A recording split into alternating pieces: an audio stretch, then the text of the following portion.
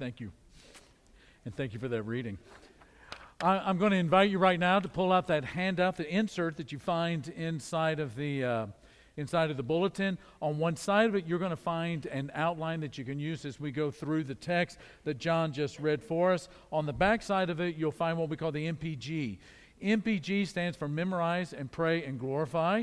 If you're visiting with us or first time at Mac, or maybe you're live streaming for the first time, MPG is, when we think about it in terms of cars and gasoline, it's about how far you go down the road with a gallon of gas. The Word of God is so important that we don't want to just spend 1 hour on a Sunday morning in worship. We want to take that Word and allow it to resonate and to marinate inside of us and to become a way of living and being and interacting with people in the world. And so what we want to do is to take what we're studying this morning. There's going to be a passage for you to memorize. There's going to be some things for you to pray about this week. And then the G for glorify is, some questions, some things to do, some things to think about as you take and absorb and are saturated with God's Word. We are going to be looking at Romans chapter 8, verses 1 through 11. And I want to start by asking a question. I think all of us have done this from time to time. You're sitting around a coffee shop, maybe in a small group, maybe with just friends, and you ask the question, if you're deserted on an island, you're marooned on an island, what are the 5 books that you would want to have with you? Hashtag desert island books. Now, I thought, would I really tell people the 5 books that I would want on this desert island? And I'm going to go ahead and give them to you. Obviously, the first one is going to be the Bible. The second one, To Kill a Mockingbird, Harper Lee. The third would be Lonesome Dove. Amen. Cannery Row by John Steinbeck, and then Garrison Keillor's compendium of poems called Good Poems. Now, that's books. But what if we were to narrow that down a little bit and it was just maybe the 2 texts of the Bible if you were on that same island? What would be your desert island text? You're given 2 texts that you could have on that island with you. Well, a lot of people would choose maybe Psalm 19. C.S. Lewis said it was one of the greatest pieces of literature. Psalm 19, greatest piece of literature ever written. Some would choose Psalm 23. Man, what a massive, great message Psalm 23 is, right? And how much comfort it gives us. Other people might choose John chapter 14 or John chapter 20 that talks about the resurrection, how new creation has started. Or maybe Philippians 2 that talks about, having the mindset of Christ and how Christ was equal with God and was God, and yet he made himself a man, and not just a man, but a servant, and a servant who died on a cross. And to have that mindset as part of God's new humanity and kingdom of faith in the world. A lot of people, myself included, would choose Romans 8. That great chapter in the middle of Paul's letter to the church in Rome. In 1971, there was a Vietnamese by the name of Hien Pham who was given an English Bible from an American soldier. He loved to read English, and in reading that Bible over and over, he was soon converted from Buddhism to Christianity.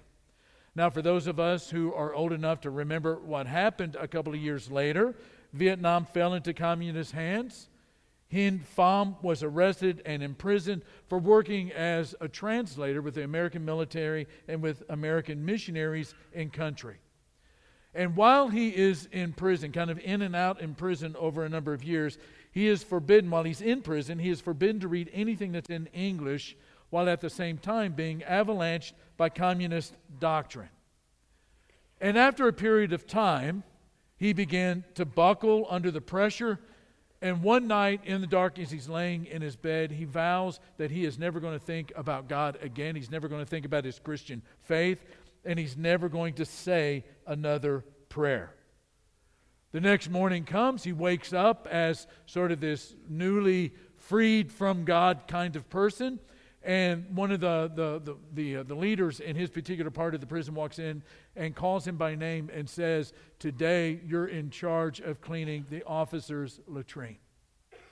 He goes into the officer's latrine. You can just imagine the despair and the dismay, the despondency that Hin Pham is feeling at this moment with all of this unimaginable filth, when his eye, as he's cleaning the latrine, his eye spies a page of paper with what looks like English written on it.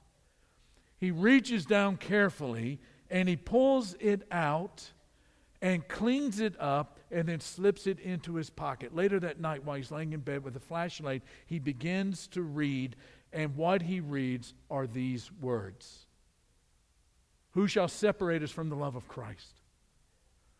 Shall trouble or hardship or persecution or famine or nakedness or danger or sword? No.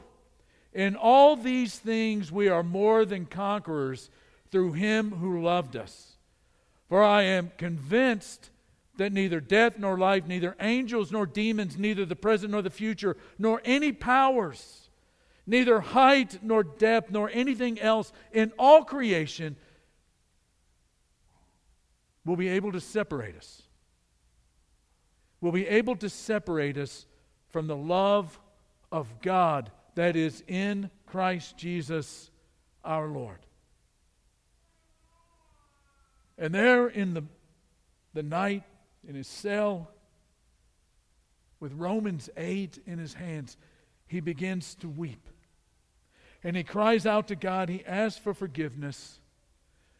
And there it comes to him. He realizes that one of the prison's officers was using the pages of the Bible as toilet paper.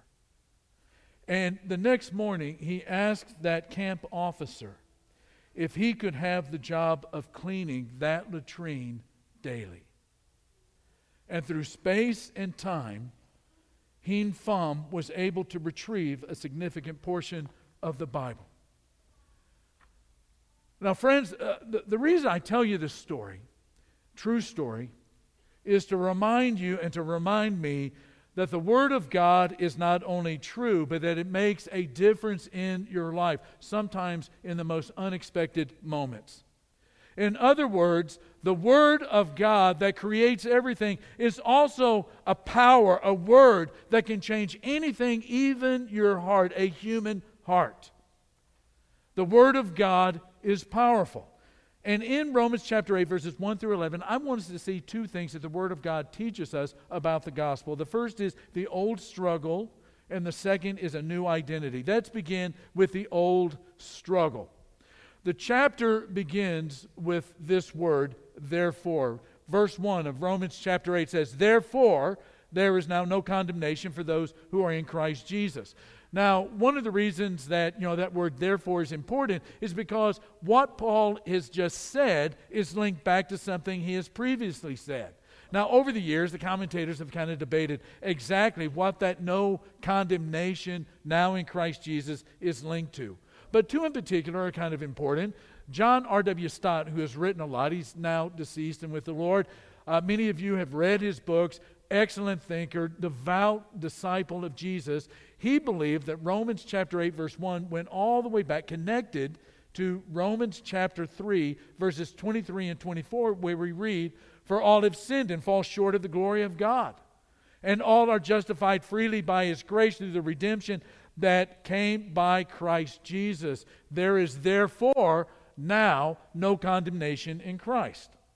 A very current writer by the name of Douglas Moo says that what Paul is writing in Romans chapter 8 verse 1 is really kind of connected not just to what Paul has said in Romans chapter 3, but what he says at the end of chapter 7, right before Romans chapter 8. And there he says, "I do not do the good I want to do, but the evil I do not want to do, this I keep on doing." Who can relate? "So I find this law at work. Although I want to do good, evil is right there with me.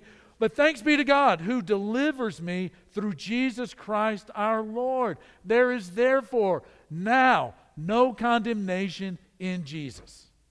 Now, what both of these views have in common is that they recognize that sin is a problem that can only be resolved by Christ Jesus. We all agree Every one of us here agree that everyone sins. And the only way out of that is by the grace of God. We would also agree that sinful behavior is not going to be changed by good intentions, right? You can't be good enough long enough. You can't be good enough long enough. I'm now, believe it or not, in the 6th decade of life. And health, more than ever, is important. I think about health and healthy living, having a healthy body, healthy mind, more than ever. I mean, who doesn't want to feel good? Who wakes up in the morning and says, you know what, I hope I have a ton of aches and pains? Nobody wakes up doing that. Everybody wants to wake up and, man, it's a beautiful day. I want to feel good. I want to be doing some stuff in this day.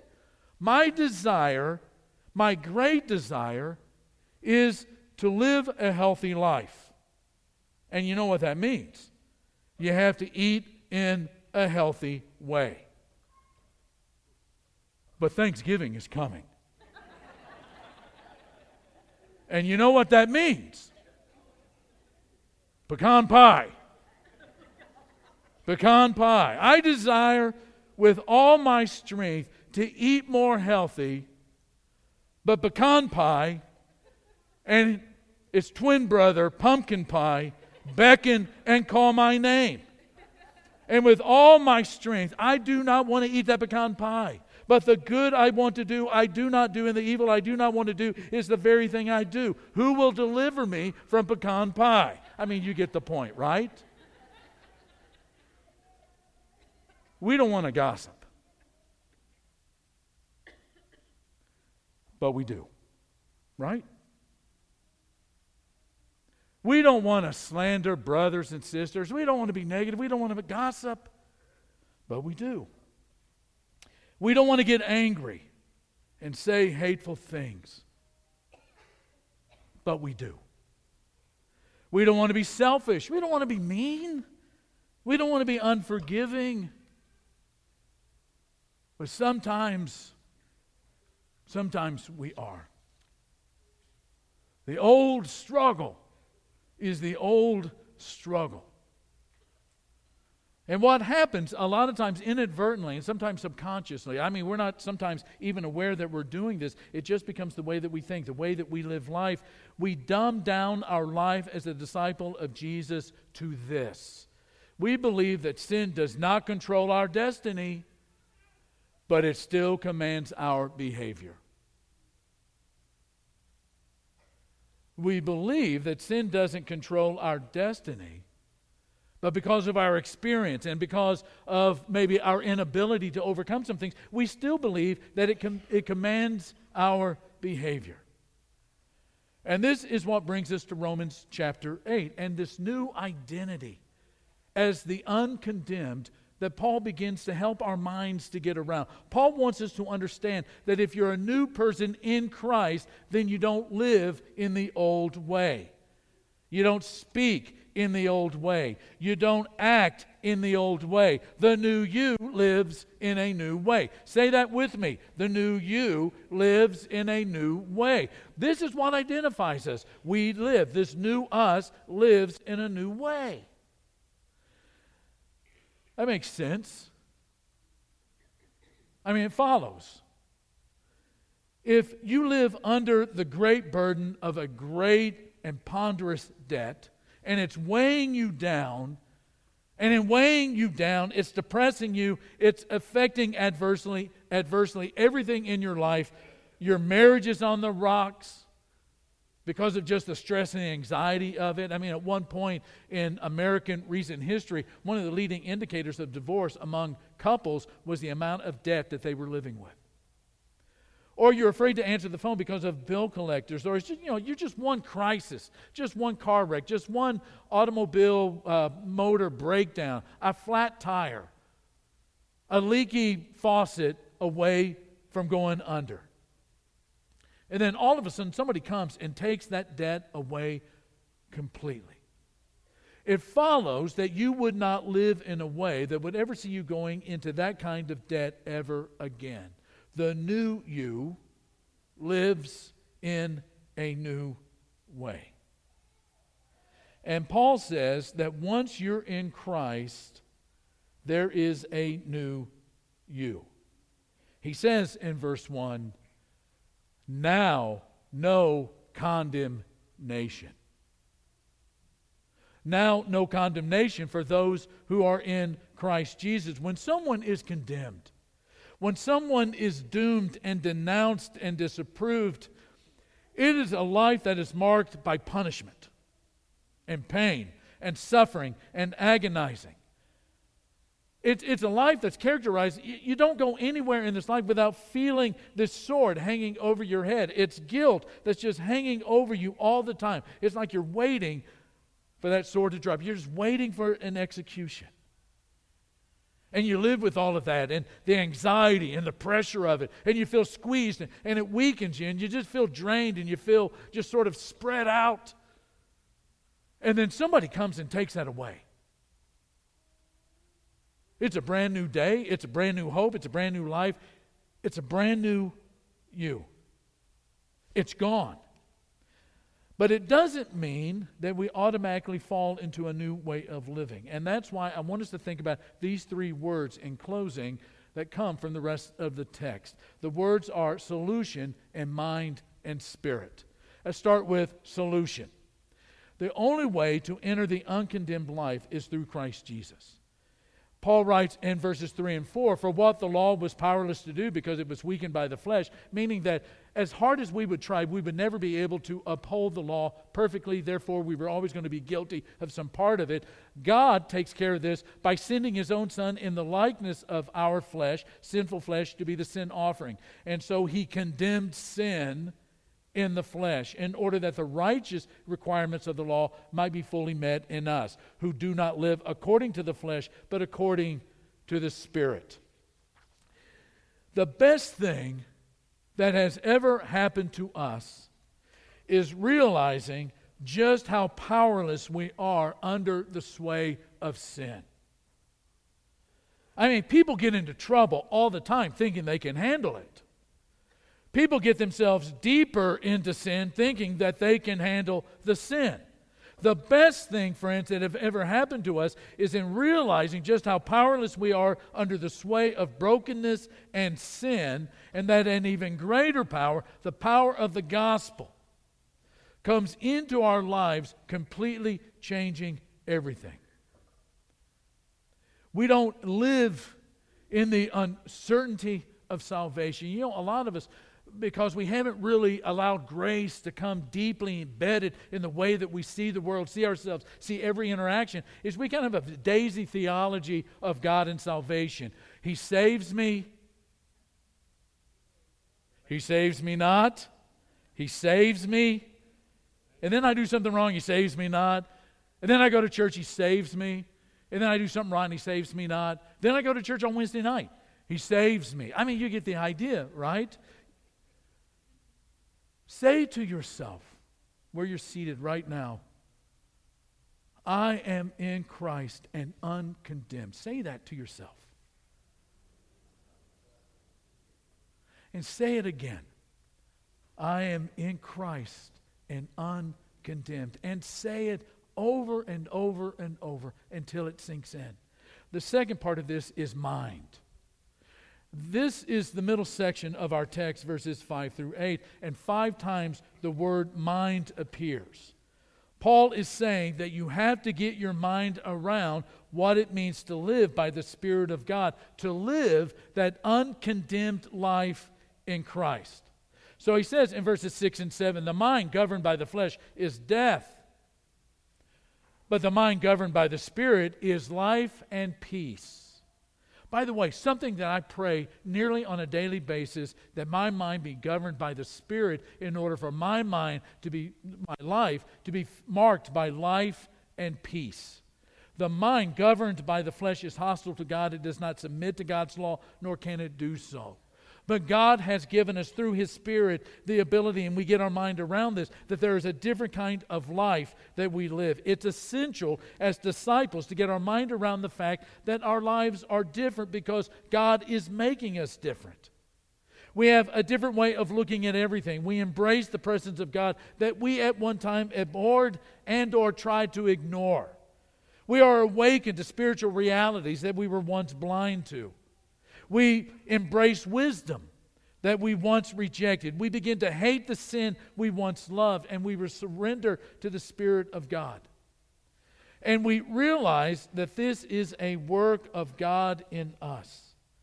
We know we need it. We anticipate it. It's our mindset. And so we say, sin is not my master.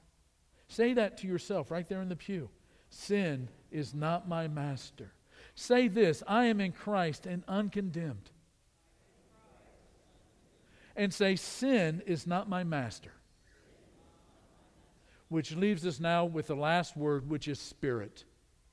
Paul writes in verse 9, you, however, are not in the realm of the flesh, but guess what?